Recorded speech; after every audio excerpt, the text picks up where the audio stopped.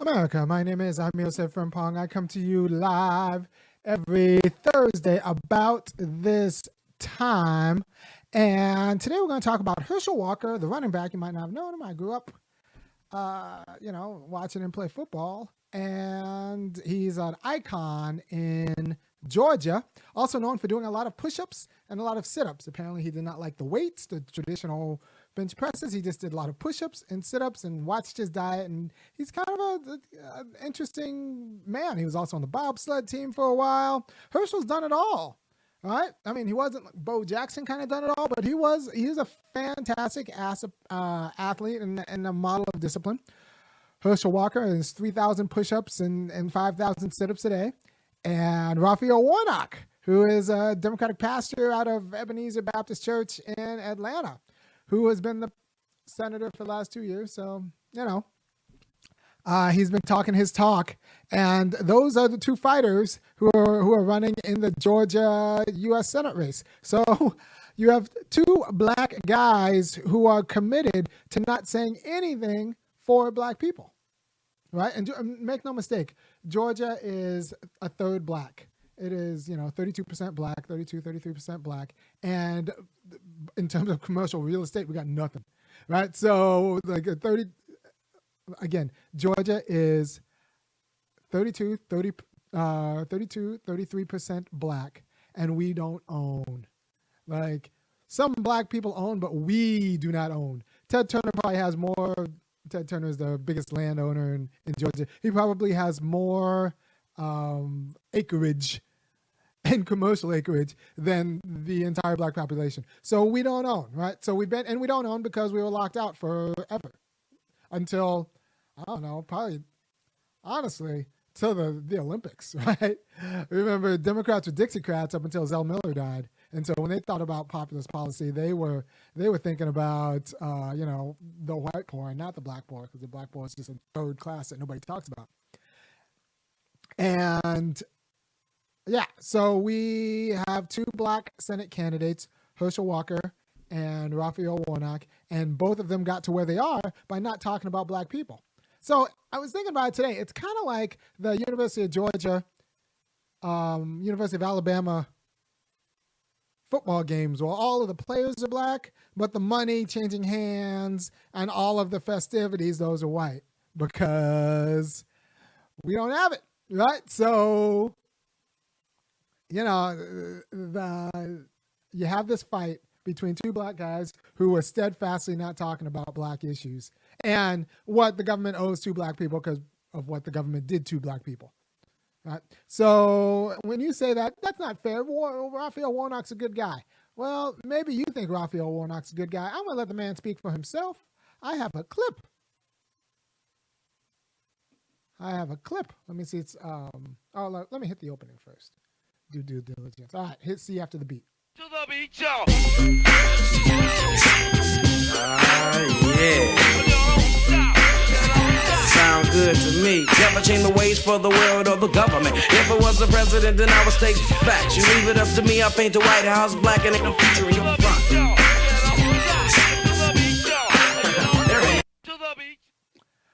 So I will tell you right now that Georgia's a third black, and it's not looking good for us. You'll say, like, well, isn't that black money in Georgia? Yeah, but there's a lot of black poverty. There's a little bit of black money that you see kind of sprinkled around, but a lot of black poverty, and that is the problem. And like, the little bit of black, don't let the little bit of black money fool you about the oceans of black poverty, because remember, a third of Georgia is black.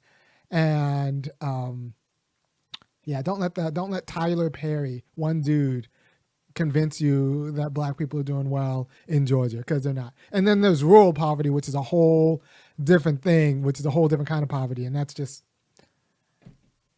not something you want to be. So the only thing that's going to make us whole is reparations. And so a guy asked Raphael Warnock, how are you going to, make black people whole through reparations? And this is Warnock's answer. My question is, it seems that we're always dealing with the symptoms of the problems instead of the bigger issues.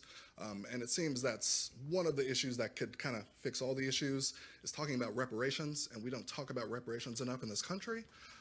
And the last that I checked, the House had gotten the HB 40 pass committee, and as far as I can tell, that's where it stopped. And I know you're in the Senate, so I'm not sure what you can do about that, but I did just wonder what you could do to further that cause in America right now. So there is a bill to study the issue of reparations. Here's what I'm for: equity and opportunity. And I wake up every day fighting for that. And I do it in such a way that I think benefits all of us.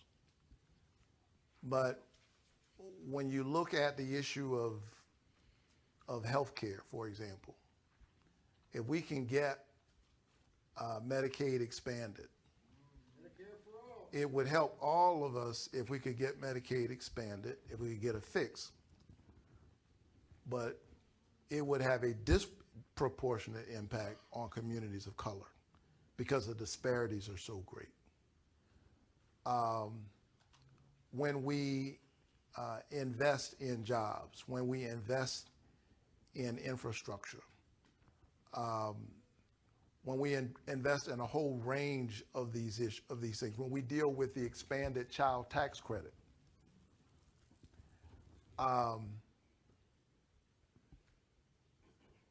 which helps 97% of families with children.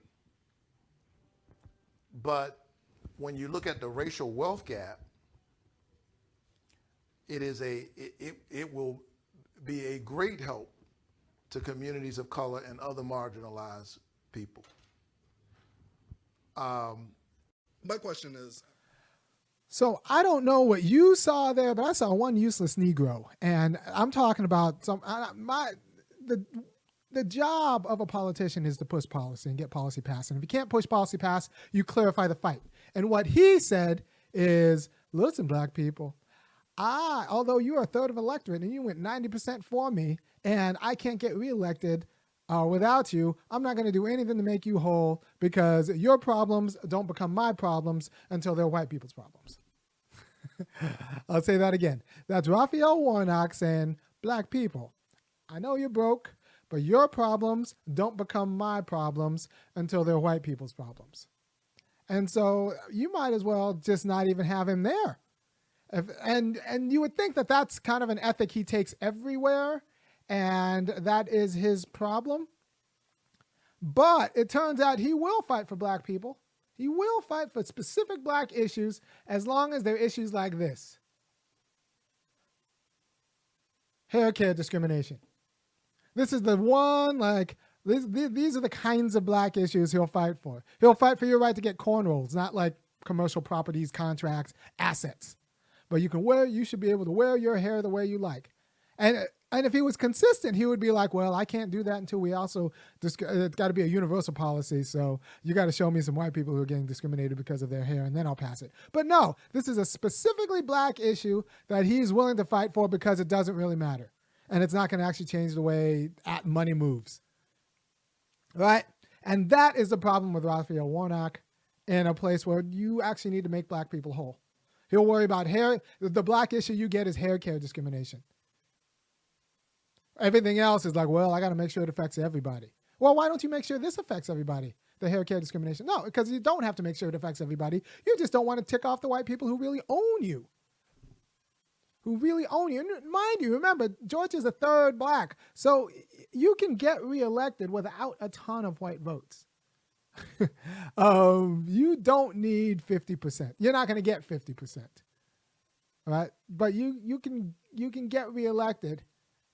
So it's shameful. So, and then you got Herschel Walker, and Herschel Walker is just put in there. If you don't know, professional athletes are mostly Republican, slightly libertarian, because they just figure that everybody else should do 5,000 push-ups and 3,000 sit-ups or whatever, and they too would be a professional athlete. So just in general, professional athletes are pretty libertarian because, and then there's also survivorship bias because there are people who work just as hard as Herschel, but they blew out a knee or a shoulder. Then they, took some pain pills to get better. Then they got addicted to the pain pill. So, the survivorship bias anytime you're dealing with professional athlete. Now Herschel Walker is kind of a regular, a kind of a regular professional athlete in his sensibility, and you can't understand. I mean, you can understand where he come from. He's, not the brightest guy, but how many people are? He's not the worst guy. He definitely wouldn't be the dumbest senator we had. And he is who he is. And he's got a kind of a rather flamboyant gay son who's a Republican libertarian himself. So there's a way in which I suspect Herschel Walker is actually a pretty nice dude. But, do I want him to be president? No. No. I mean, do I want him to be a senator? No. Do I want Raphael Warnock to be a senator? No. Who's going to do the best for black people as senator? That's a good question, right? Do you want the Democratic friend who isn't going to fight for you, or do you want an enemy who you actually know their limits and isn't going to fight for you, but in a way that's rather predictable, right? And the idea is that Democrats aren't going to do anything for us until we go someplace else. They're not. Democrats are not going to do anything for us until we go someplace else and tell them that we're going someplace else. Right? So this idea that voting for Herschel Walker is somehow bad for black people, I don't know. I don't know who I'm going to vote for. I do think it's an open question. Whether there's no other way to teach Democrats a lesson. They get 90% of the black vote. Like, it's their whole vote, and they still won't speak for us. To redress the state-sponsored degradation. All right, so they'll get you insulin, and they'll get you Warnock's talking about lowering gas prices, trying to lower gas prices a little bit. They'll get that for you because also white people have diabetes and white people want lower gas prices. They won't get anything for you, black people.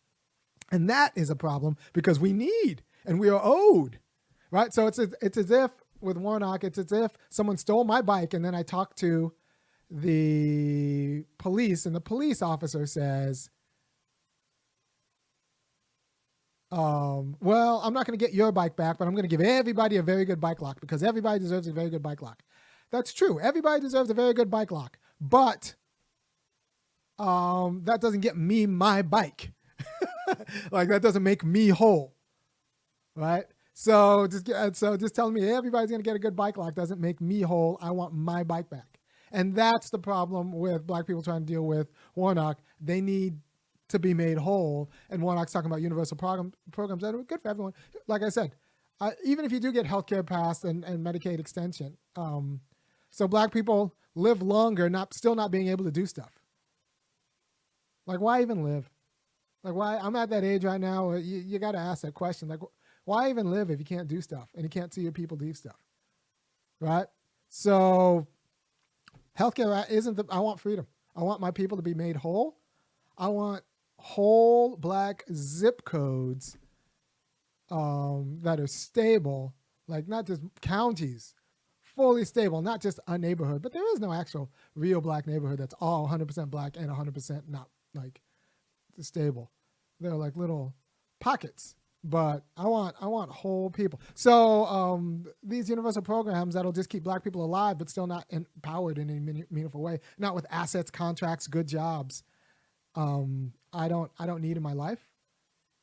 I want black people if I'm going to have a black senator, I need them to fight for black people, right? So so both these guys are proxies for white power, and pretty nakedly so, rather nakedly so. And that's a problem I have with Warnock and Herschel Walker and the shape of, black life, because you should be able to make it without being a proxy for white power and white money, right? When Raphael Warnock says that he said rather explicitly, I found that he's not going to do anything for black people. Although he expects black people to vote for him for 90%. And if black people vote for him for 80% and 80%, he'll lose. Like, he needs 90% in order to win this election. All right? And he's still not going to promise us anything, and said we should be happy because he's willing to fight for some things as long as they're real problems. And when he says real problems, that means white people suffer them too. And that's just not good enough. Right? So you have,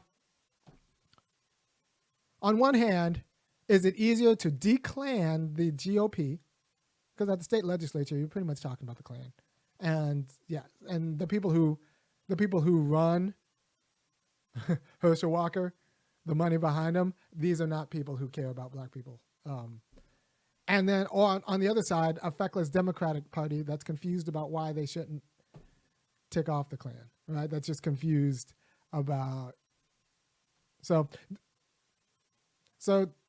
do you get more money from the kind of half-done pushes for health care that comes out of the Democratic Party? Or do you get more money from the xenophobia that comes and white nationalism that comes out of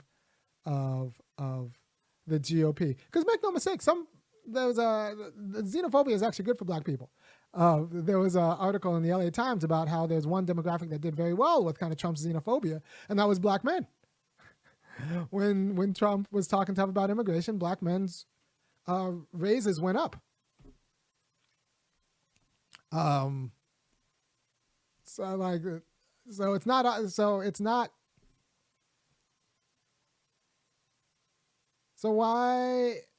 So it's not exactly clear that white xenophobia is bad for us if the other option is like degradation, except maybe a push for healthcare, right? So that's what we're. Do we get more from the GOP's xenophobia and vague white nationalism that possibly can work for us in terms of like getting rid of some competition at the low wage level, or do we get more from like a kind of half-done push for healthcare? Both of it's trash, but let's be honest about, that's what we're fighting for, right? That's what we're fighting for, and that's a problem in our politics. So you don't change the Democratic Party by voting for them. Like, they're a self-satisfied bunch, and I don't know. So we got xenophobia, or like half-ass Democrats who aren't going to do anything for us, and who are proud. Like Warnock goes out there proud in a room full of mostly black people. He's out there proud saying, "I can't do anything for you unless it also affects the whites and persons of color." No, we have black problems, black people problems, made from the way that the United States treated black people. So I don't know. If xenophobia gets black guys' wages up, then I guess I'll go with the xenophobic as opposed to the other guy. And so that's where we're at. And make no mistake, you got to think about these two black guys are put there by their proxy war. It's a proxy war because it's not about black people. It's just the two black fighters who are fighting the white war. And that is a problem because it's not about us. And they're not even neither of them are saying, this is what I'm going to do for black people. I'm a black guy, I care about black people. This is what I'm going to, and a third of Georgia is black, and they've been degraded by the U.S. government, so put me in government so I can make black people whole. Right? That's the candidate who should get 90% of the black vote. Right? Warnock's trying to get 90% of the black vote without saying none of that. And I just don't know if that should be acceptable to us. I don't think that should be acceptable to us. Right? So I think and one other thing, I do think that high profile black Republicans winning is actually good for the Democratic Party because maybe they won't take us for granted. Right? Right. And also, you're going to find a lot of, and I'll be honest, you're going to find a lot of liberal white women saying awful things about Herschel Walker. They're going to be snobbish because Democrats don't know how snobbish they are and how just obnoxious they are. So they're going to say awful things about Herschel Walker. And I hope that drives, black people to vote for him. Because why not? Seriously, why not? We got to think our struggle is larger than an election cycle. If we have to take an L to get the Democrats to actually provide for us, then that's the L we might need to take, or at least talk about taking, because Democrats aren't going to do anything for us without that. By the way, if you like what I'm saying and appreciate what I'm saying, go ahead and go to www.funkyacademics.com, kick in $5, $15, or $50 a month, and keep me going, right? So you got two black guys who are committed to not talking about black issues, and that's why they've ascended, and that's a whole problem for equality of identity politics that the Democrats aren't going to do anything to fix as long as you keep voting for them. So yeah, xenophobia on one side and feckless, scared black people on the other side, or scared Democrats on the other side, and yeah, that's going to be the problem, and that's always our problem. Thank you for your time. I will see you next week.